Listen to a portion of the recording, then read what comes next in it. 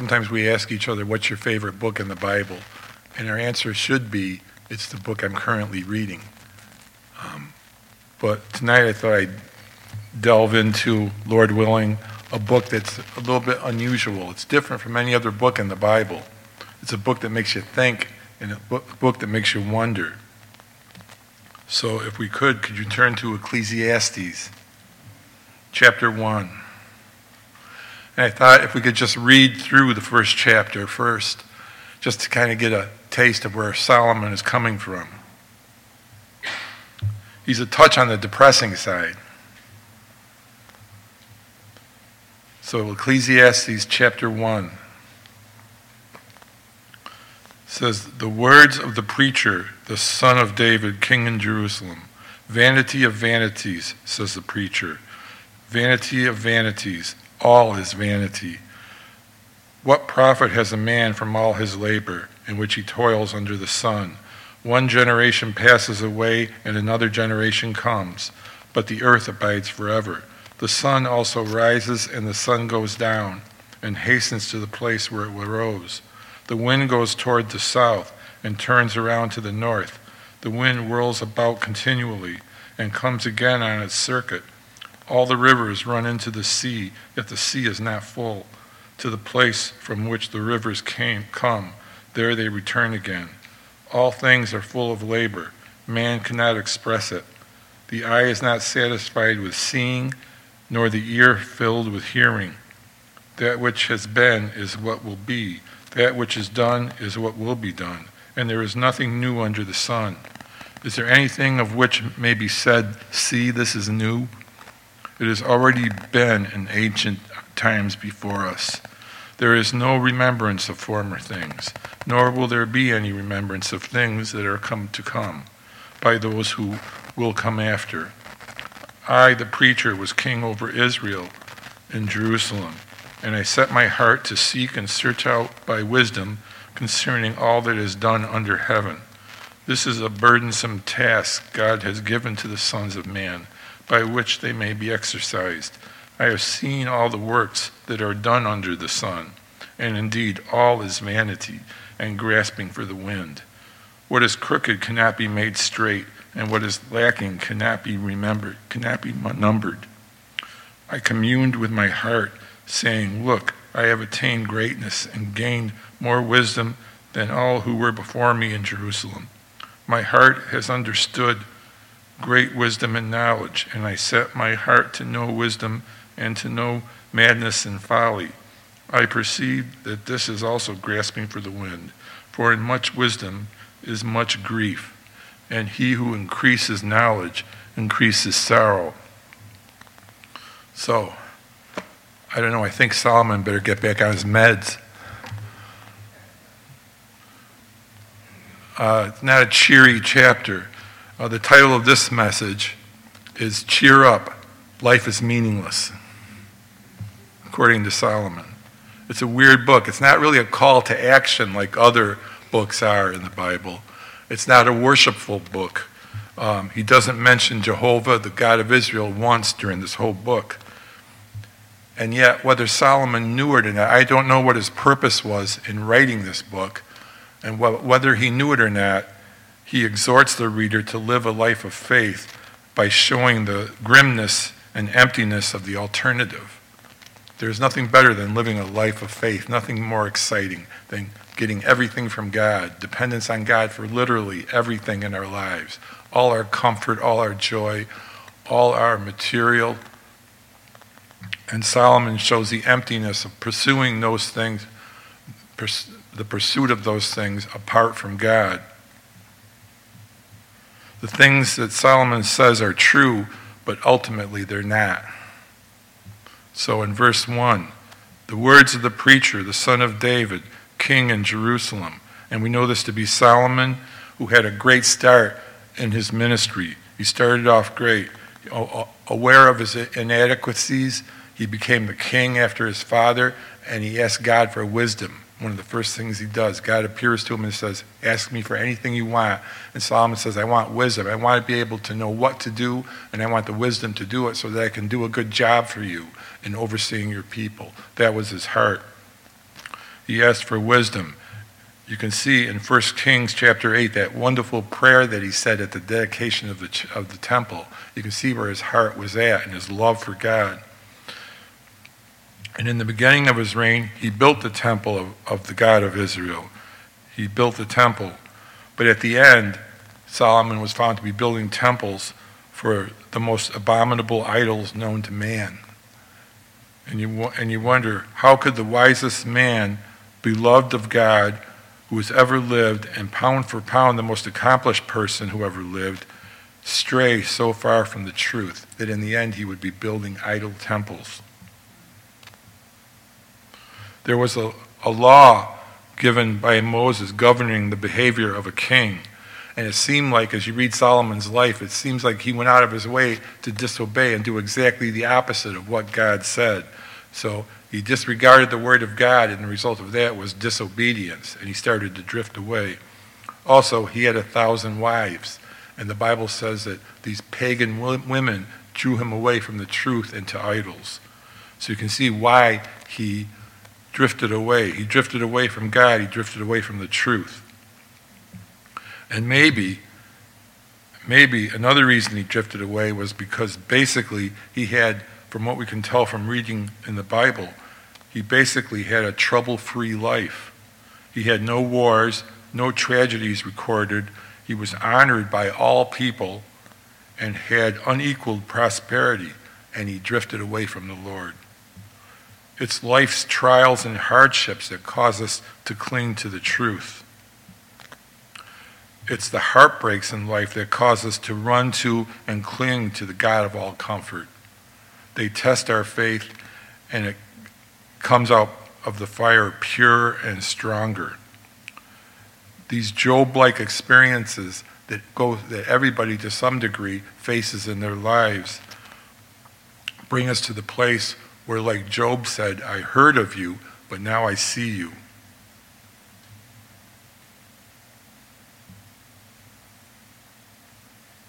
You know, Solomon writing this, I picture Solomon writing all this. I picture, like a crotchety old man sitting at a table with maybe a candle burning and writing all this down. Maybe even angry when faced with the truth which he discovered from his own life experiences, that everything he had put his hope in or used to find fulfillment and meaning in life was empty, was vanity. 2 Corinthians 2:15, for we are to God the fragrance of Christ among those who are being saved and among those who are perishing. To the one we are the aroma of death leading to death, and to the other the aroma of life leading to life. And who is sufficient for these things? And we are the aroma of life and death because we know and witness that there is no hope in this world outside of Christ. So Solomon knew the truth concerning heaven and earth, but instead of setting him free, it seems to have sucked the life out of him, sucked the joy out of his life. Jesus said, you will know the truth, and the truth will make you free. Not just the knowledge of the truth, but the truth itself. There are many little truths in this world, but only one big one. There are many partial truths in this world, but only one absolute. You could say there are two truths, the truth of life under the sun and the truth of heaven. Solomon, all through Ecclesiastes, speaks of life under the sun. It speaks of our earthly existence. It speaks of the acquired experience during the time allotted us on earth. So what is the truth of life under the sun? Solomon would say that it is vanity of vanities, and that word vanity means emptiness, meaningless, worthless. Because all things under the sun are temporary, even the good and beneficial things. Solomon would say that life under the sun is vanity. Those who realize the truth of life under the sun die. Because the truth of life under the sun is that it is hopeless vanity, because people can't live without hope. And when they discover that these things that they're putting their hope and trust in are vanity, they die and shrivel up inside, because people can't live without hope. However, the truth of heaven is that there is a God who raises the dead. Verse 2, vanity of vanities, says the preacher. Vanity of vanities, all is vanity. All is vanity. He says, notice that word all. He comes out and says, everything is meaningless, useless, and empty. For Solomon, this became truth for him, the vanity of vanities. Not just some specific things are meaningless, but for Solomon, everything was meaningless. Everything was temporary. Everything was empty. Everything for him turned out empty. But surely not everything is meaningless. People whose work benefits and improves the lives of others would rightly say, my life has not been meaningless. The opposite of vanity is a lasting, worthwhile benefit to yourself and others. So we have to ask, is an endeavor temporary, or does it have eternal impact? If it's temporary and only for this life lived under the sun, then Solomon would say it's vanity, even beneficial good things. People put their hope in different things. What do you mean there is no hope? People look to politics. Trump is going to run for president again, or Biden isn't going to run, and the Democrats are going to come up with some superstar to take the Oval Office again. So people have hope either way, but there is no hope. Vanity of vanities. Everyone realizes this truth of life under the sun sometime in their life, some sooner than others. Some people don't realize it until they're on their deathbed, that everything I have put my hope in, even those things that benefited me, has dissipated, has vanished. Am I cheering everybody up yet?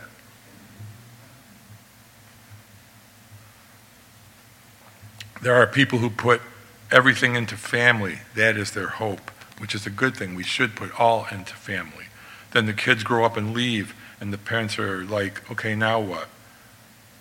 If you're an optimistic person, you have an innate hope that things are going to get better. But baseless optimism is no guarantee that things will get better. But as believers, we actually know that things are going to get better. We have the promises of God in this world, and we know and experience the goodness of our God every single day of our lives. We know things are going to get better. People find that there's no hope even in things that cause people to be happy and well-adjusted. Again, I think this realization comes to everyone at some time in their lives under the sun. And when people come to this realization of vanity of life under the sun, it's why people tragically commit suicide. It's why people self-medicate themselves. So Solomon would say that there's no concrete eternal hope in life under the sun. And if all one has is life under the sun, then they die because they are without a reason to live. And it's the cause of depression and anxiety and mental and emotional disorders. And the need for people to self-medicate. It's why you hear of people who seemingly have everything ending their lives. They have hope and dreams, and their dreams are realized, and they get to the top of the mountain, they looked around, and then they realize that there's really nothing there. And they medicate themselves or search for some alternative hope that also proves empty.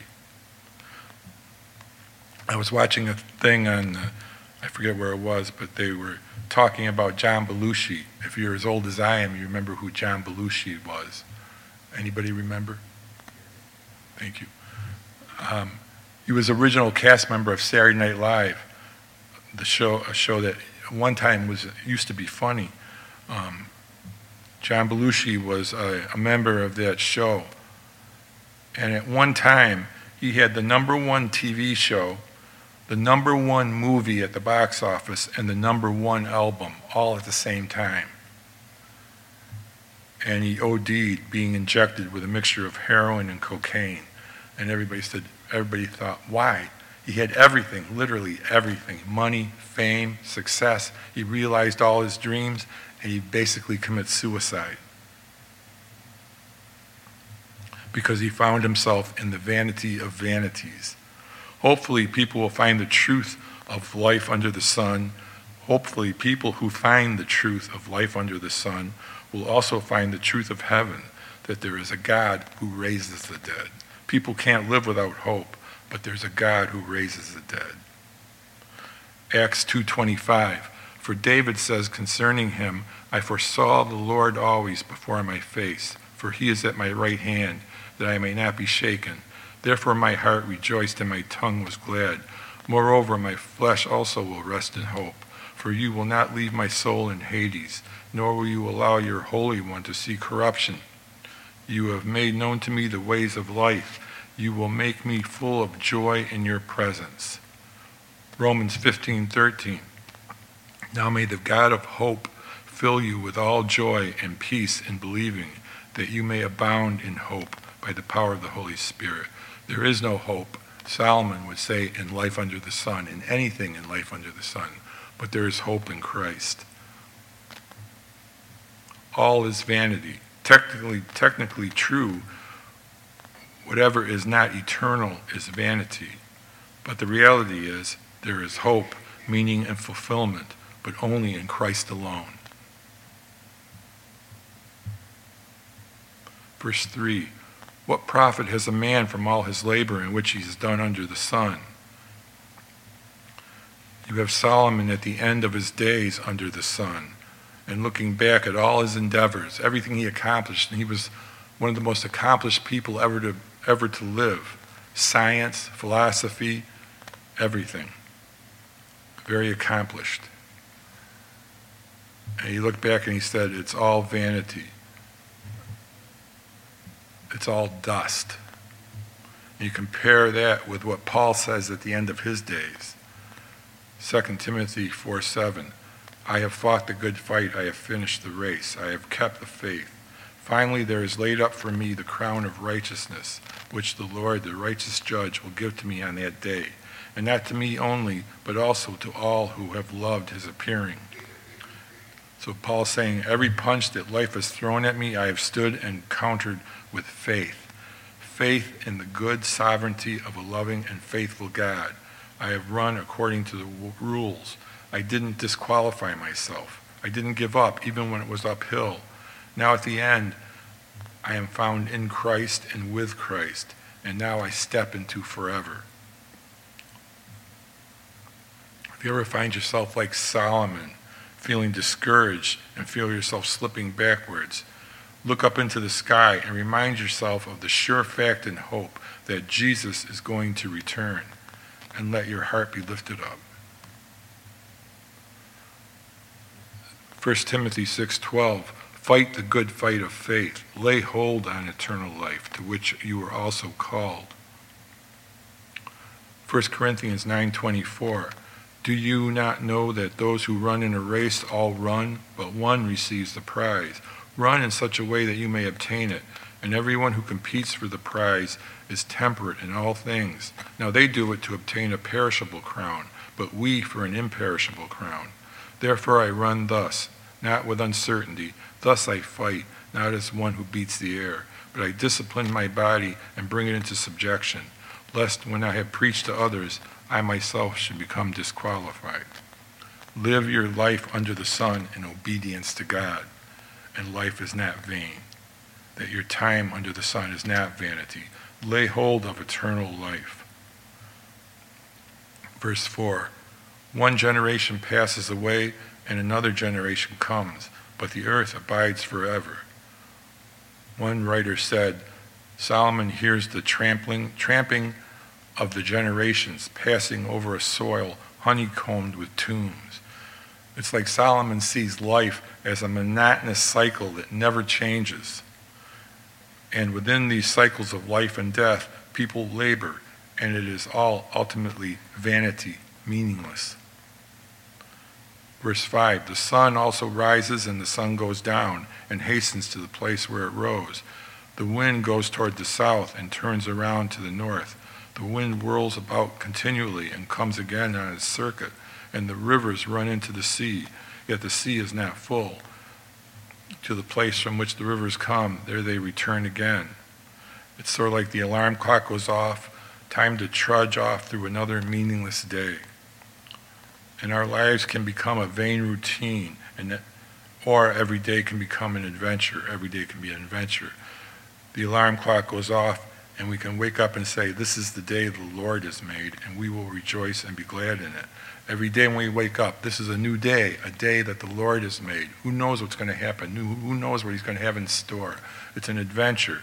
It's not in vain. Are we serving ourselves, man, or God? Are we living for Christ? Are we aware and experiencing the grace he gives every day of our lives under the sun? Look forward to forever in Christ. Be filled with hope. Life is not just a monotonous cycle. I was listening to this podcast by this guy who, I don't know if he's a Christian or not, but he was talking about why so many young people are drawn to radical activity, involved in radical, even anarchistic political activities. And he said it's because it takes them out of the monotony of everyday life. It's exciting to run through the streets with a mob. It's fun to be part of a large, single-minded group demonstrating for a new order or the hope of a new world. I was reading about this guy wrote, he was at the Democratic Convention in the 1970s during the riots that took place there. And he's saying you had a group of like-minded people all camping out in the park, marching together for a common cause. It was against the war. And then it turned violent. And he said it was us against them. He said it was like the experience of war. Looking back on it, he said it was exhilarating. And the guy who did the podcast quoted this statistic. I can't remember the numbers, but the vast majority of young people in this country today have no religious affiliation whatsoever. And he said he saw this as a failure of the church, failure to present to young people the life of faith as the supernatural adventure that it really is. I can't imagine how exhilarating every moment must have been for the disciples, where they walked every day with Christ.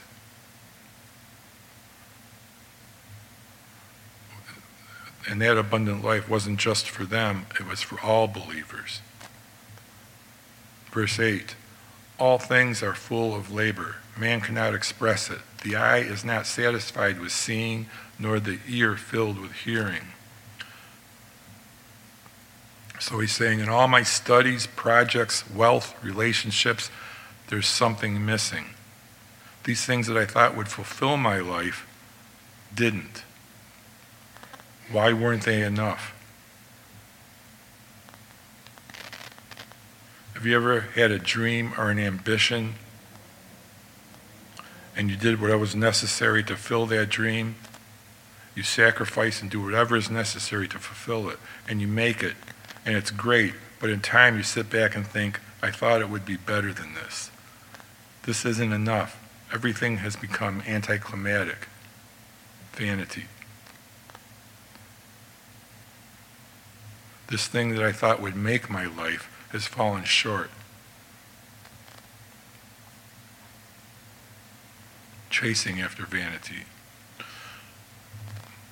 Micah 6:14, the Lord says to the people, you shall eat, but not be satisfied. Hunger shall be in your midst. You may carry some away, but shall not save them. And what you do rescue, I will give over to the sword. You shall sow, but not reap. You shall tread the olives, but not anoint yourselves with oil. And make sweet wine, but not drink wine. You know, why? They were trying so hard. Why were they gaining so little? It was because of their idolatry. Their hope, comfort, and sense of fulfillment was in what was vanity.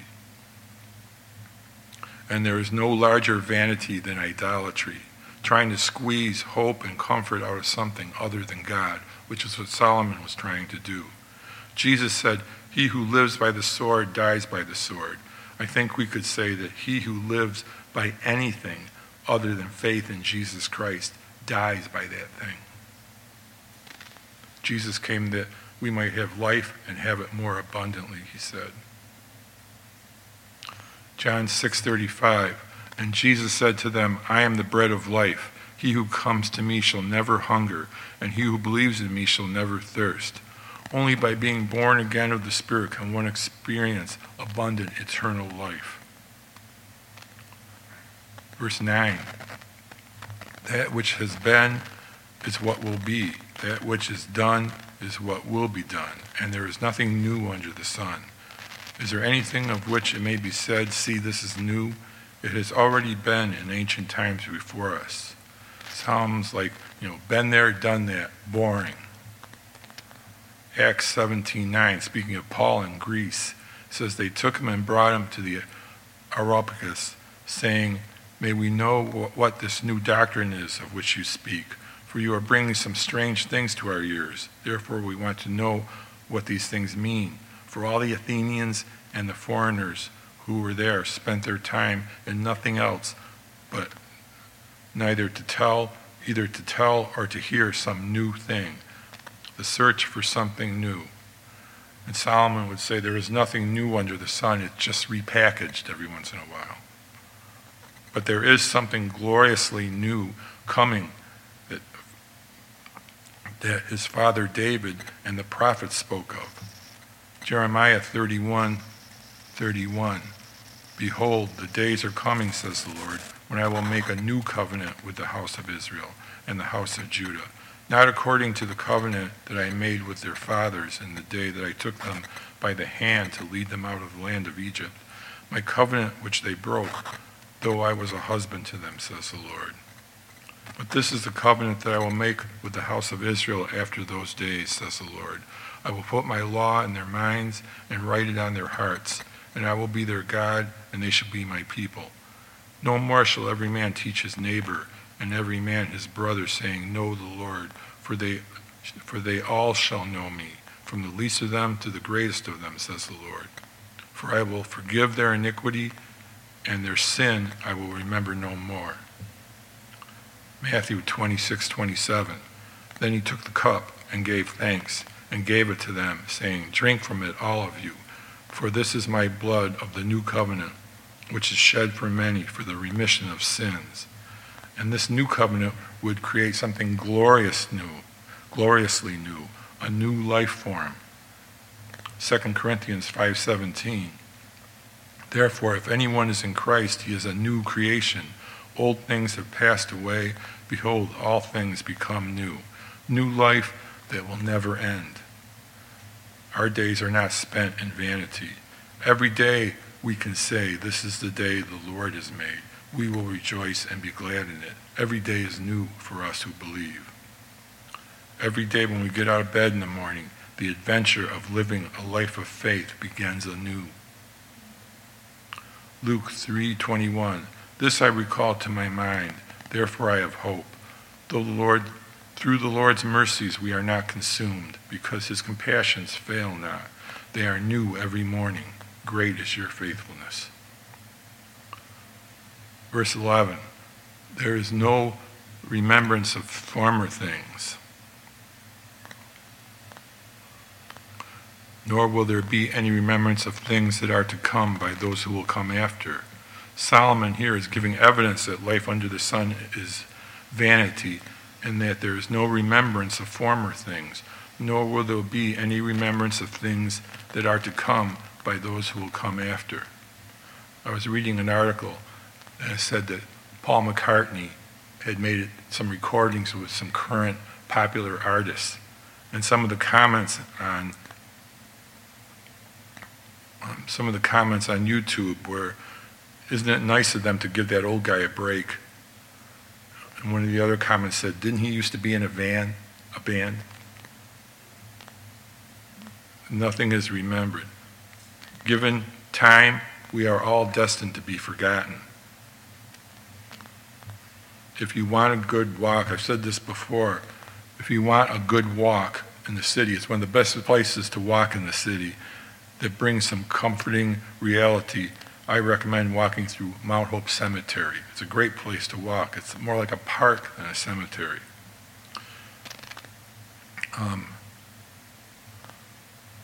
It's very peaceful. It's extremely peaceful there. Some people might say it's kind of dead. Sorry. You know, I liked the place so much, I was going to write a story about it, but I couldn't think of a plot. Sorry again. Yeah, it's a very popular place. They had to build a big fence around it because people were dying to get in. I'm not sorry about that one. But if you walk around in that cemetery and read the names and the dates and the inscriptions on the headstones, you come face to face with the reality of life and death. And if you're a believer, the result is a calming peace. And on some of the larger monuments, you can look at the names and you can Google the names on the monuments. And you can see that a lot of these people were quite well known when they were alive, very well known. And they accomplished some amazing things. Now they're just names on monuments, and no one has a clue. Given time, we are all destined to be forgotten. Solomon would say, their labor under the sun was vanity, useless. It was temporary. And like all things under the sun, destined for dust. But as you also walk through the Mount Hope Cemetery, you see older tombstones, some of them dating back to the Revolutionary War. And most of those older ones have scriptures inscribed on them, speaking not of vanity, but of the eternal, speaking of the hope of resurrection. These are the ones who are not forgotten by God. Psalm 106:4, remember me, O Lord, with the favor you have towards your people. O visit me with your salvation, that I may see the benefit of your chosen ones, that I may rejoice in the gladness of your nation, that I may glory with your inheritance. Isaiah 49:15. Can a woman forget her nursing child and not have compassion on the son of her womb? Surely they may forget, yet I will not forget you. See, I have inscribed you on the palms of my hands. Your walls are continually before me. Verse 12.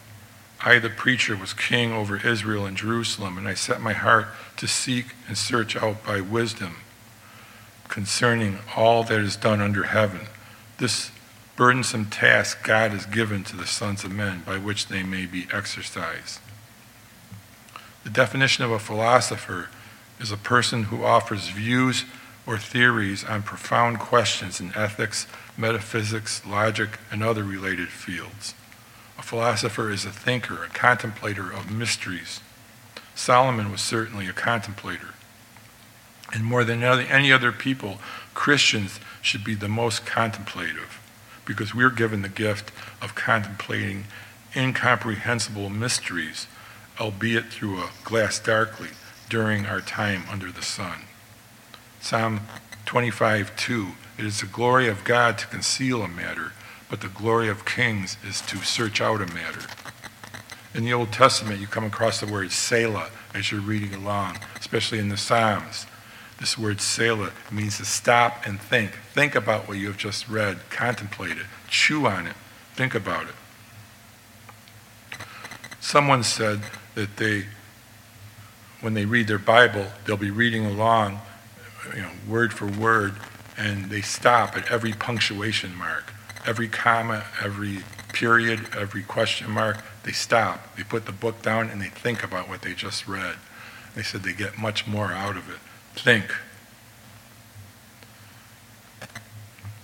In the Gospels, Jesus often answers people and confronts them with a question. You see that a lot. Jesus will ask people questions to get them to think.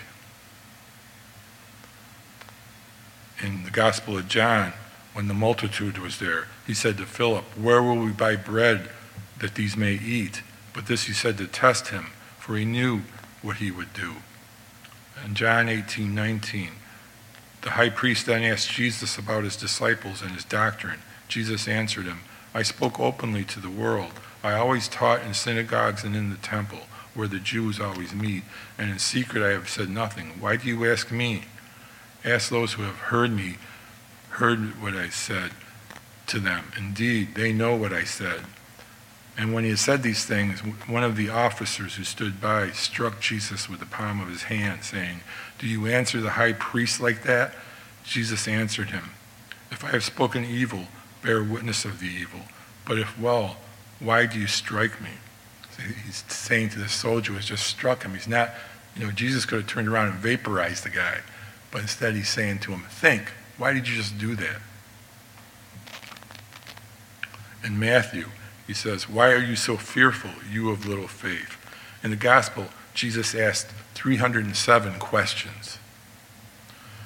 One writer said, through Jesus' questions, he modeled the struggle, the wondering, the thinking it through that helps us draw closer to God and better understand, not just the answer, but ourselves, our process, and ultimately, any questions are among Jesus' most profound gifts for a life of faith. Verse 14, "I have seen all the works that are done under the sun, and indeed all is vanity and grasping for the wind. What is crooked cannot be made straight, and what is lacking cannot be numbered." The futility of trying to answer life's questions through our brain power, whether it's philosophy or science, both are worthy pursuits, but how much better to look to the creator of life for answers. John 1:4 says, "In him was life, and the life was the light of men." We of all people should be thinkers. And everything we hear and everything we see should cause us to think. And because our minds are limited, what is crooked within our culture cannot be made straight. You look at the solutions that government and well-meaning individuals come up with to solve the problems that we face, and you wonder, do they really think that these things are going to work, or are they just doing these things just for the sake of doing something? Man's wisdom will never make straight what is crooked, but God.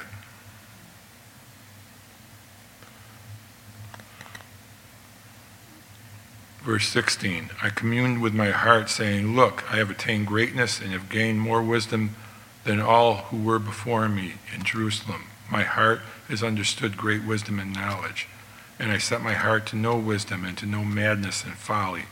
I perceive that this also is grasping for the wind. For in much wisdom is much grief, and he who increases knowledge increases sorrow." So Solomon wasn't finding fulfillment in conventional ways, so let's try eat, drink, and be merry, for tomorrow we die, and find that that is less than empty, those pursuits.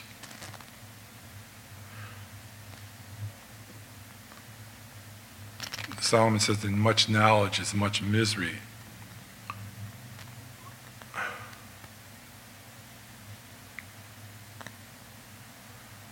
Paul said, "But I want you to be wise in what is good and simple concerning evil."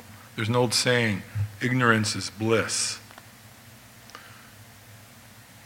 2 Corinthians 2:11 says, "Lest Satan should take advantage of us, for we are not ignorant of his devices." So we should not, there really isn't anything positive ever said about ignorance. But I got to tell you, the less news I watch, the more blissful I am. I'll come home and my wife, the news junkie, will say, "Did you hear what Biden said today? Or did you hear what the Democrats are doing?" "No." "Do you want to hear?" "No." "Why not?" "Because I don't care. I'm sick of the whole mess." It's hard to be ignorant of what's going on in our country. We have 24-hour news. My phone buzzes like 5 times a day with news updates that I don't want to hear about. Social media, CNN, Fox, YouTube. It's like a doctor telling you have cancer and then calling you 10 times a day to remind you. Our society has cancer. How can we have calm and peace when we're constantly being bombarded? The adherents of the woke religion are very militant, and there are those in the church who feel we should respond the same. Solomon says, "What is crooked cannot be made straight." There are those who would say, we have to make it straight. Take America back. I heard one pastor say, Christians have to draw a line in the sand. We have to take America back. And I pity the fool that crosses that line. Actually, he didn't say that last part. I think Mr. T said that last part. Christians can become very militant themselves. I would rather have the peace that passes all understanding, that guards our hearts and minds. People on the left are yelling, people on the right are yelling. How can we have calm and peace when we're being bombarded? You have to hide. You have to hide behind Jesus. Isaiah 26:20. Come, my people, enter your chambers and shut your doors behind you. Hide yourself, as it were, for a little moment until the indignation is past. Psalm 17:8. Keep me as the apple of your eye. Hide me under the shadow of your wings. Psalm 27:5. For in the time of trouble he shall hide me in his pavilion. In the secret place of his tabernacle he shall hide me. He shall set me high upon a rock. Philippians 4:7. And the peace of God, which surpasses all understanding, will guard your hearts and minds through Christ Jesus. You remember the storm at sea when Jesus and his disciples got in the boat and started going across the sea, and the big storm came up, and Jesus calmed the storm, and the disciples were amazed. They said, who is this? Even the wind and the waves obey him. And they sailed over to the land of the Gadarenes. You know, and I picture the boat coming ashore, and they pull the boat ashore, and everybody gets out of the boat, and they're all standing on the shore. And all of a sudden, that demoniac, that guy possessed by a legion of demons, comes running down, screaming at the top of his lungs. I picture the apostles kind of slowly slipping behind Jesus. And this evil, this man filled with evil, filled with demons, runs up, falls down in front of Jesus and worships him. You know, I asked the kids in Sunday school, why did this happen? Why did this man who was so full of evil, so possessed by Satan, why did he fall down and worship Jesus? And the kids all say the same thing, because he's Jesus, which is the answer. That unspeakable evil bowed before Jesus because it had to. So yeah, I'll hide behind him. You get the picture of Solomon sitting there lamenting life in general. All is meaningless. What's the sense of getting up in the morning? You compare his words to his father David's words. David knew the vanity of life under the sun. He knew the pressure of living in a fallen world and of his own weakness and failure. And yet David said in Psalm 27:13, I would have lost heart unless I had believed that I would see the goodness of the Lord in the land of the living. Wait on the Lord. Be of good courage, and he will strengthen your heart. Wait, I say, on the Lord.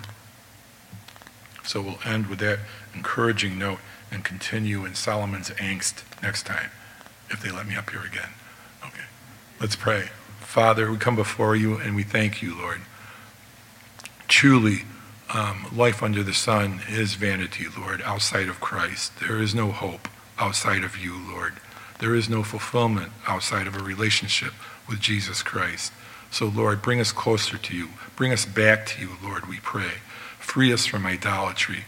And, Lord, we just pray that your will be done. And we pray that we would live that adventure of faith every day, Lord. Starting tomorrow morning when we get up, Lord, that we would say, this is the day the Lord has made.